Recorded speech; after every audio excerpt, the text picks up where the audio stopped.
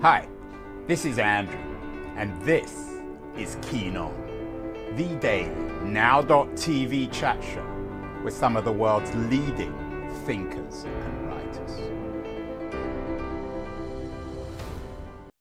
Hello, everybody. It's July the 25th, 2023. Last month, we had the sad news that Martin Amis died, one of the legendary figures of a legendary generation of English writers, amongst whom, of course, Christopher Hitchens has already died. There aren't many of them left. One of them, though, is left, Julian Barnes. He knew them all as young men and older men. He's been involved in one kind of scandal or another with them. He has a new paperback out, Elizabeth Finch. You know, we did an interview with him earlier this week on that, but it would be a great opportunity to ask Julian, step back a little bit from Elizabeth Finch and his other work, and think about the generational quality of his work and of Amis's work and Hitchens' work as the next generation. I always thought of that generation as golden, Julian. Was I wrong? I remember the same question being asked of the British television dramatist Dennis Potter, and he was once asked, you, Dennis Potter, you were a leading member of the golden generation of TV dramatists. It was a golden age, wasn't it? To which he replied, we thought it was a silver age, which was very, very witty and also quite modest, but implying that, you know, they thought they were just leading the way onto other things. I don't think that any of us, however vain or self-important we were, and we weren't very back then, ever thought, you know, that we are a generation. I mean, Hitchens, Amis and I were all worked on the New Statesman at a certain time together, and we had many associates and friends in literary and journalistic London. And, you know, we would meet up at intervals. But we never, I mean, I never thought of us as a group other than a group of friends. I think Martin was closest in spirit to Hitchens, even though Hitchens was, you know, a political writer rather than a novelist. And I don't think my books are like his or his are like mine. I remember talking to Ian McEwan, who's an old friend and was a friend of Martin and the Hitches as well, not long ago. And he said, you know, this idea that somehow we were a generation who were arriving and were trying to take on the previous generation stuff. It seemed to me we were just hanging out and having fun.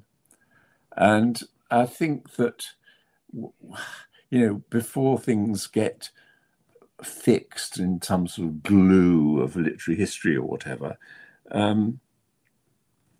you have to remember that a lot of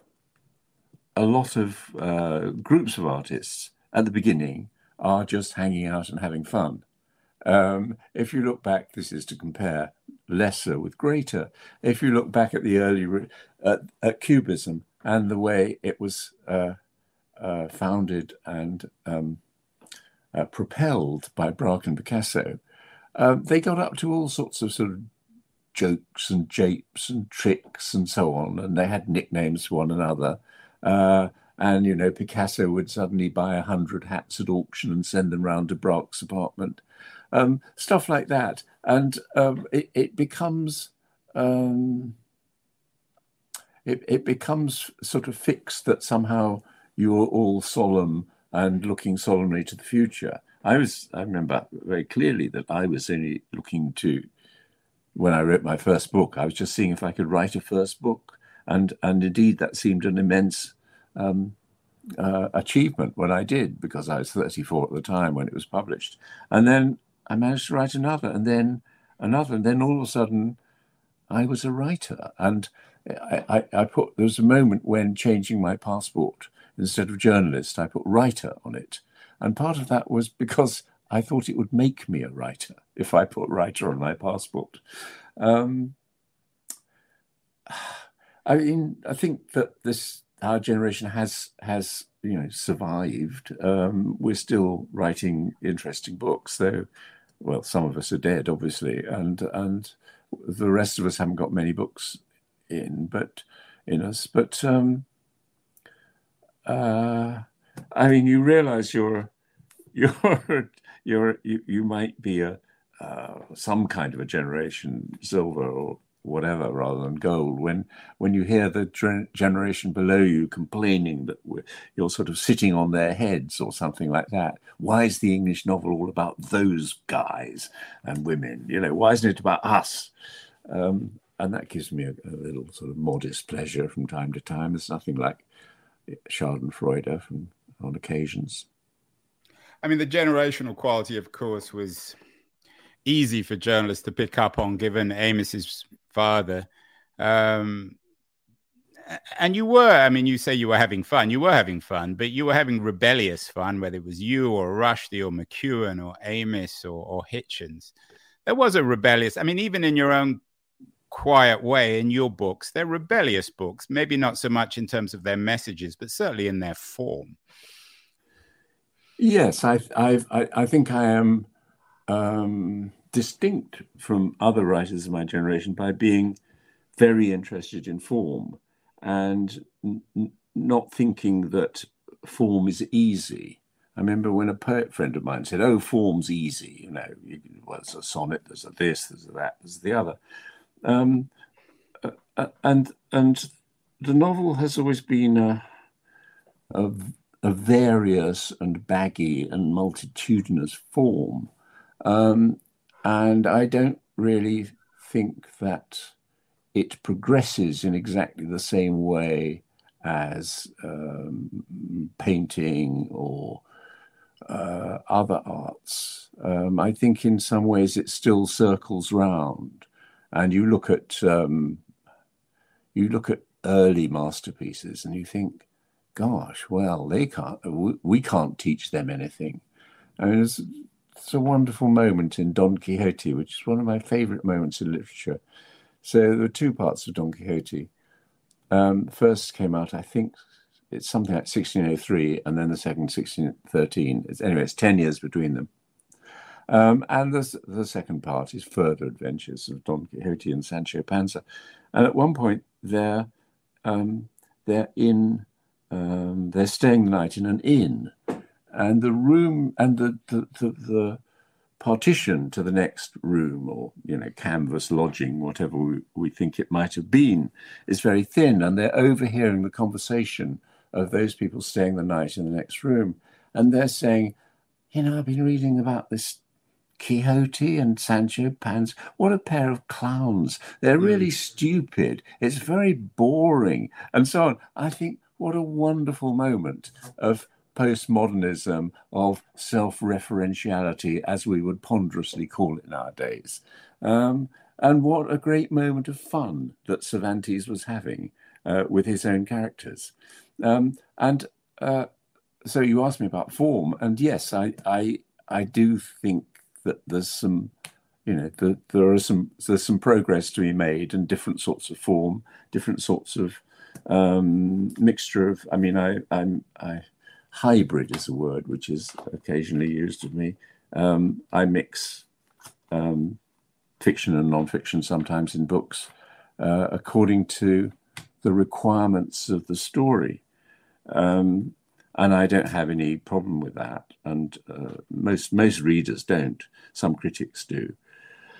Why doesn't he write a proper novel? That sort of thing. Well, at the same time, I don't feel bound by that as a rule. I don't think, I've got to. Sometimes the story itself, such as it is, will tell itself in an old-fashioned way, and I'm happy with that.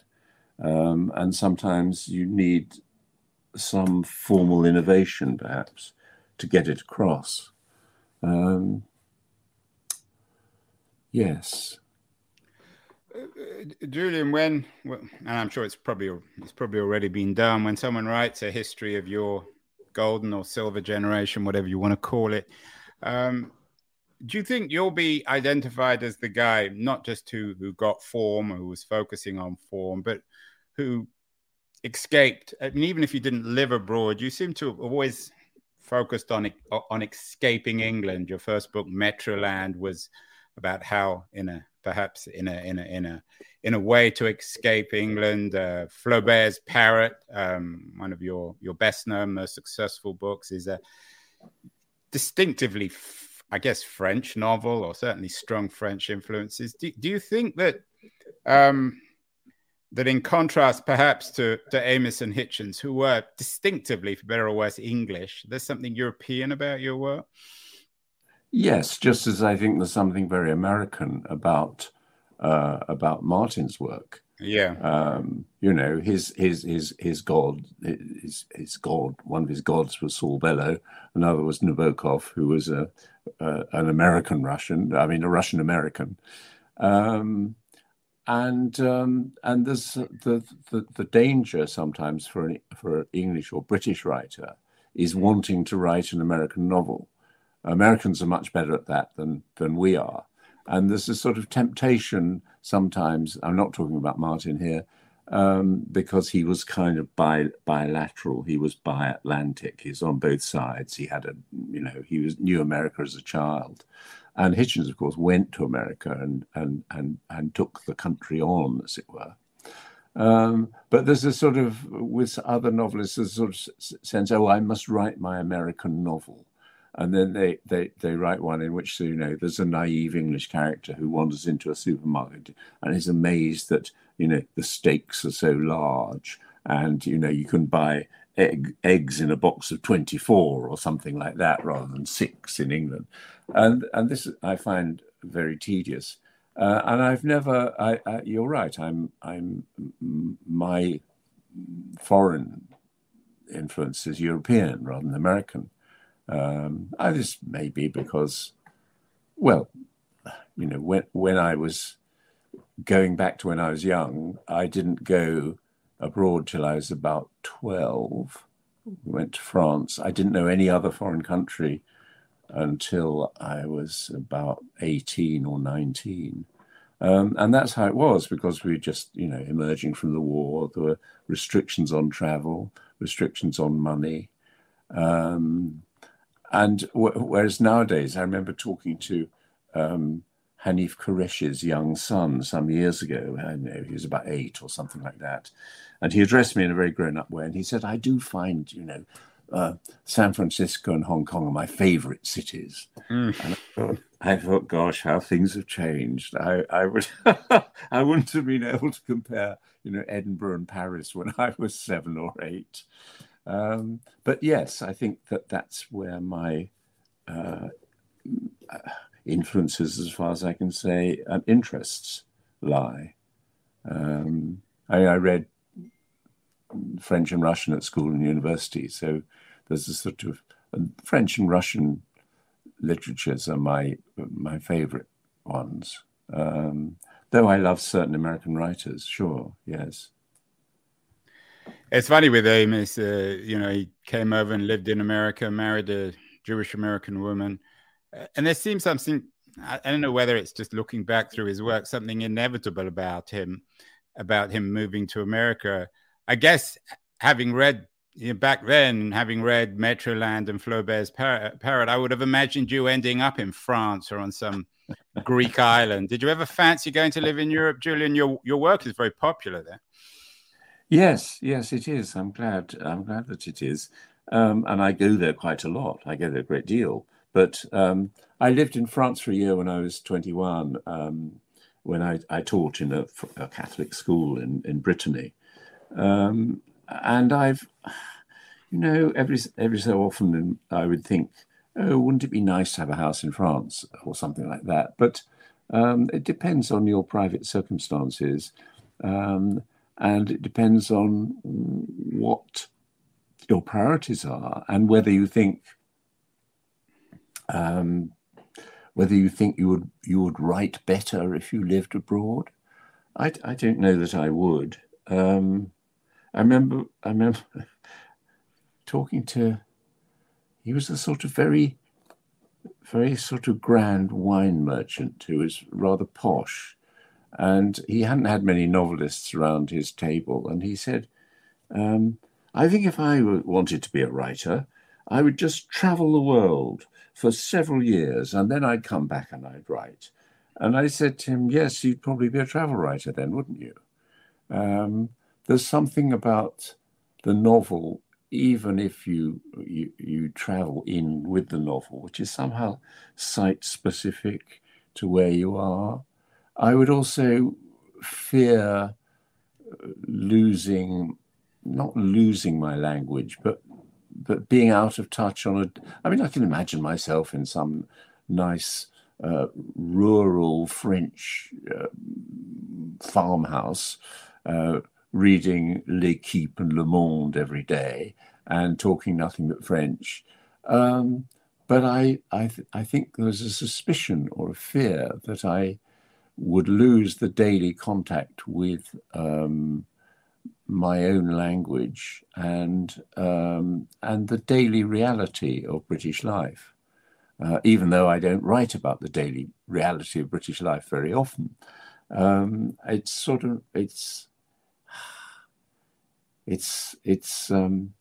to do with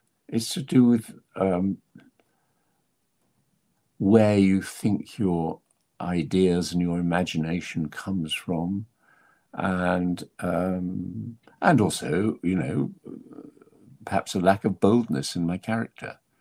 I think I'm profoundly affected, I think, by Flaubert's great statement, be regular and orderly in your life so that you may be violent and original in your work. He said that. You think it's true? 150, 160 years ago. Well, it's not true for everyone. And there are some, it's just that you need to identify, even if only half consciously, the sources of your creativity. And some, I mean, I've lived in a part of North London I've lived in this house for 40 years, and I've lived within a few streets distance for another 15 before that. And every so often I think other people, they move around a lot more. But I think it's sort of temperament and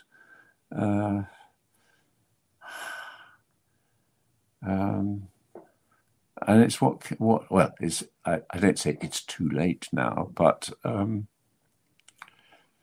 I prefer, dipping in and out of foreign countries. I think while European and cosmopolitan, I'm also in some ways very English. And also, you're in some way, if you're English and you go and live in Europe, then it's a way of not being responsible for what happens in your own country. And I'm not responsible for what happens in my country, but I'm reactive to it in a way that perhaps you wouldn't be so much if you lived in Italy or Spain or somewhere. I don't really know the answer to this one because I haven't tried it. You mentioned Harif Quresh's son had already been, by the time he was 18, to Hong Kong and San Francisco and elsewhere. There are a lot of kids like that these days. My kids are like that as well. Do you think that, would you worry? I mean, I know you don't have kids, but do you think that some of these kids aren't grounded? Maybe they don't have to live in Tufnell Park for 45 or 50 years. But do you think one of our cultural crises is that people don't really grow up with a sense of geographical identity? It's difficult to answer that because sometimes a sense of geographical identity can be extremely stifling. And if you live in a very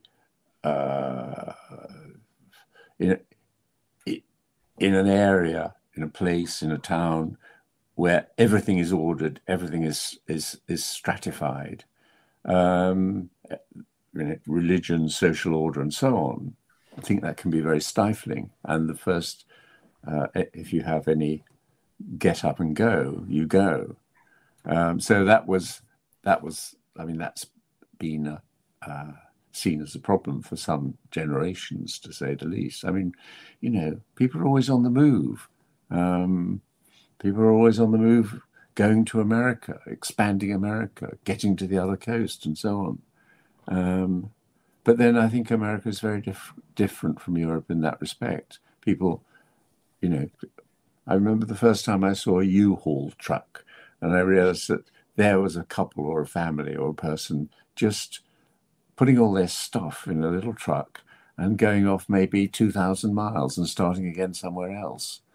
The distances are huge, and the distances of mind and spirit are also huge. So I don't know the answer to your question. But that's why I write novels, because I don't know the answers to lots of questions. You're famously from Leicester, not maybe a small town, but certainly not a large town in the Midlands of England. Thinking of previous generations, Kingsley Amis's friend, Philip Larkin, of course, stayed where he was, and he built his art around that. If you'd have been of a previous generation and stayed in Leicester, what kind of life do you think you would have had? Oof. It's an interesting place, Leicester. I mean, I left when I was 6 weeks old, and I've only been back, I don't know, two or three times. But you identify yourself with it in a sense. Oh, I think that's a sort of slight sentimentality I allow myself, in that I followed the football team, who are of moderate capabilities, but occasionally do something brilliant. And whenever they do, I get phoned up by the Leicester Mercury, or whatever the local paper is called, for my comments, and I feel quite sort of chuffed about that. But you can't be truly nostalgic for a place you left when you were only 6 weeks old. And one of the interesting things about Leicester, it's the first major city in Britain which became minority white a few years ago. It's had lots of immigrants over the last 60 years or so. And it works.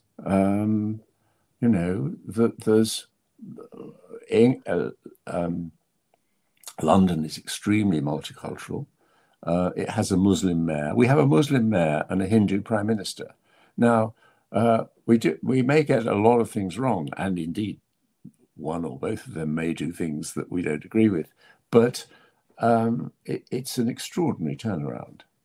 And everyone thinks, people complain about the London mayor, Sadiq Khan, in a way that they complained about exactly the same way that they complained about previous mayors of London, like Boris Johnson and Ken Livingstone. The taxi drivers complain in exactly the same way. And it is quite funny, because it means that, this our Muslim mayor is regarded as, as a mayor rather than a Muslim. And I think that, of course, there are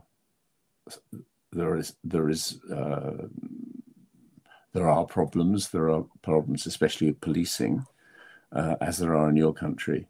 But on the whole, it's a fairly tolerant place, and I think it's multiculturalism, for the most part, works. And I also think that that's the only way forward. That countries, that monocultures become interned and dogmatic very easily, and end up, hating and victimizing the outsider or the person who's different. Whereas there's been a lot of immigration all through my lifetime. And I think that that's the way forward for all countries. Because apart from anything else, it sort of stops you going out and invading other countries of which you know nothing, because you've never seen such inhabitants before. But if you know they're living down the street, then you might think twice. It's good advice for American statesmen. You mentioned earlier that you took pride in writing writer on your passport when you had your first book or your second book. In this generational context, do you think it was easier back then when you started? You went from the New Statesman to writing books, and that whole generation did. Some of them became instantly famous, like Amos. Others took a little bit more time. Are you worried in any way by the current state of the creative industries of publishing? You've known publishing one way or the other inside out as a writer. You were married to a very distinguished literary agent. Has something changed, or are things pretty much still the same, Julian? No, I think things have changed. I don't think we had no sense that it was easy. I mean, it's not easy being a writer because almost without exception, and the exceptions being the Amos family, the Trollope family, you don't have you don't have a father or a mother who's been a writer.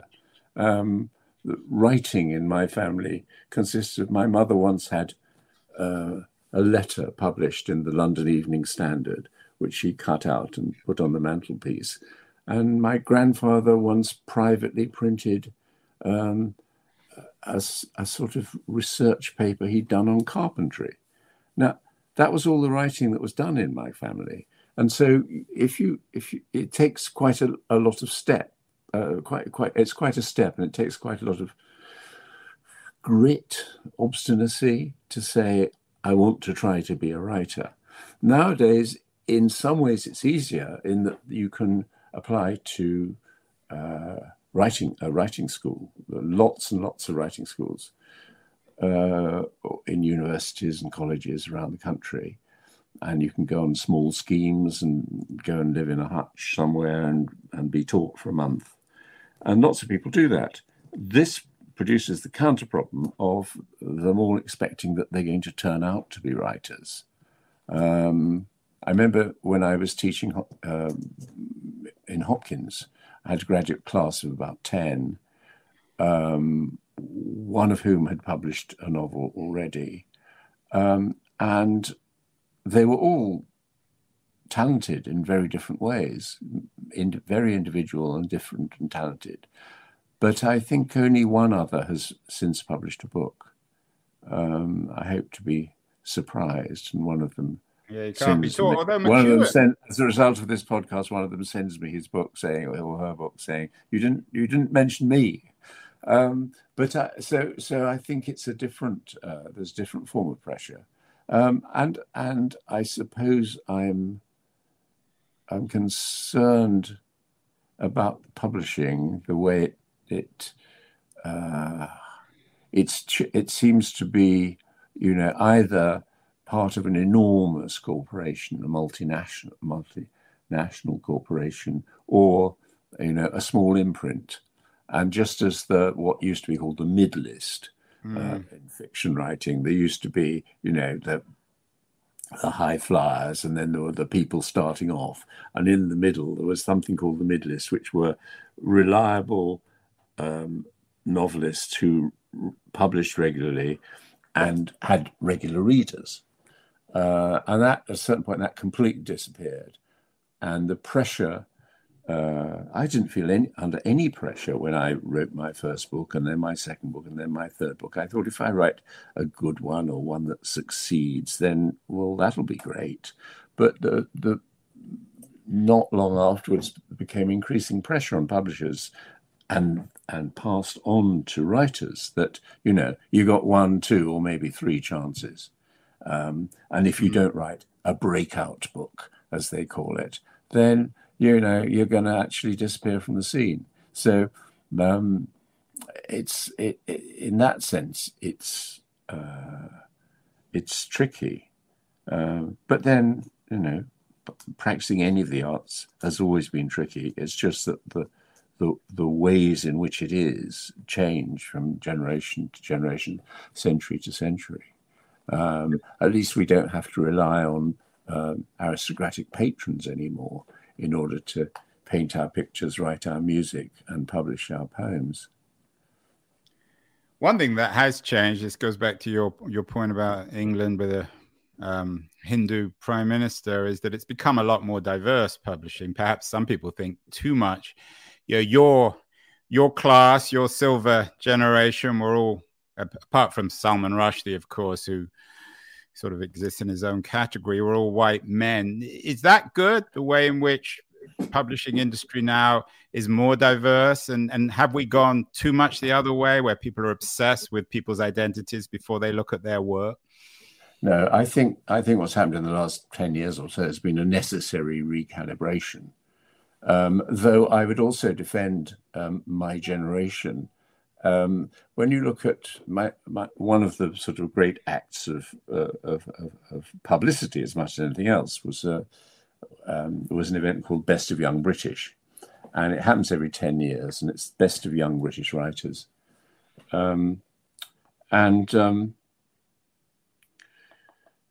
My generation is seen as, you're all white boys, but in fact, there were on our list of 20, there were 6 women, either 3 or 4 writers of color, Kazuo Ishiguro. And now you come through 40 years on, the latest list has been announced, and there are only 2 writers of color. There are only 4 men, I think, and most of them are young white women.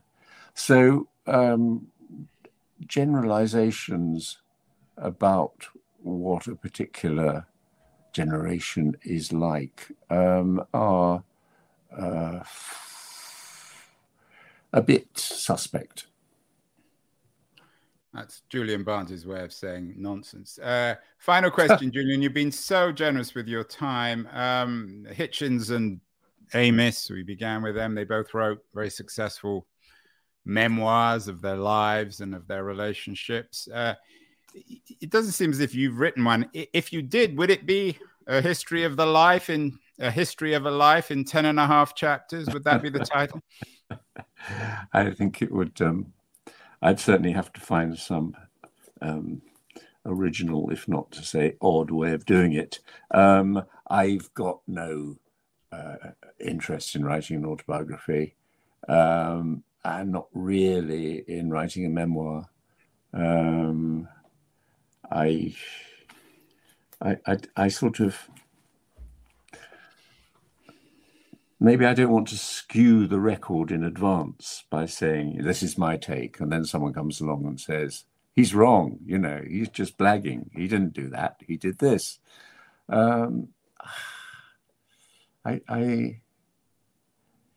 I can't see that it would be, I put bits of autobiography into certain books, and I suppose my most autobiographical book is Nothing to be Frightened of, which is about death and family, really. But so I think I come at it obliquely if I come at describing my own life at all. And I have at the moment, and I haven't had for the last 30 years or more, any particular desire to tell my readers what I'm like, where I come from, and stuff like that, or who I fell in love with. Don't want to do that. It's a privacy. Writing is both the public and the private act, and some writers are more public than others.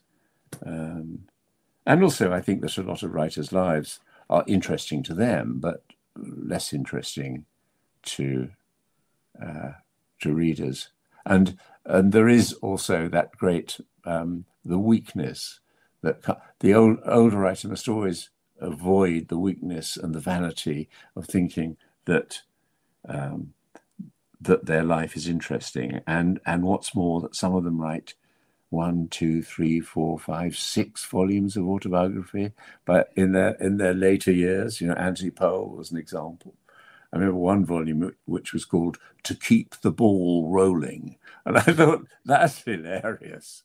Writing another book, got to keep the ball rolling. So no, what I've told readers about J. Barnes in the books I published is all they're going to get. I mean, there will probably be a biography when I'm dead, but I shan't worry about that.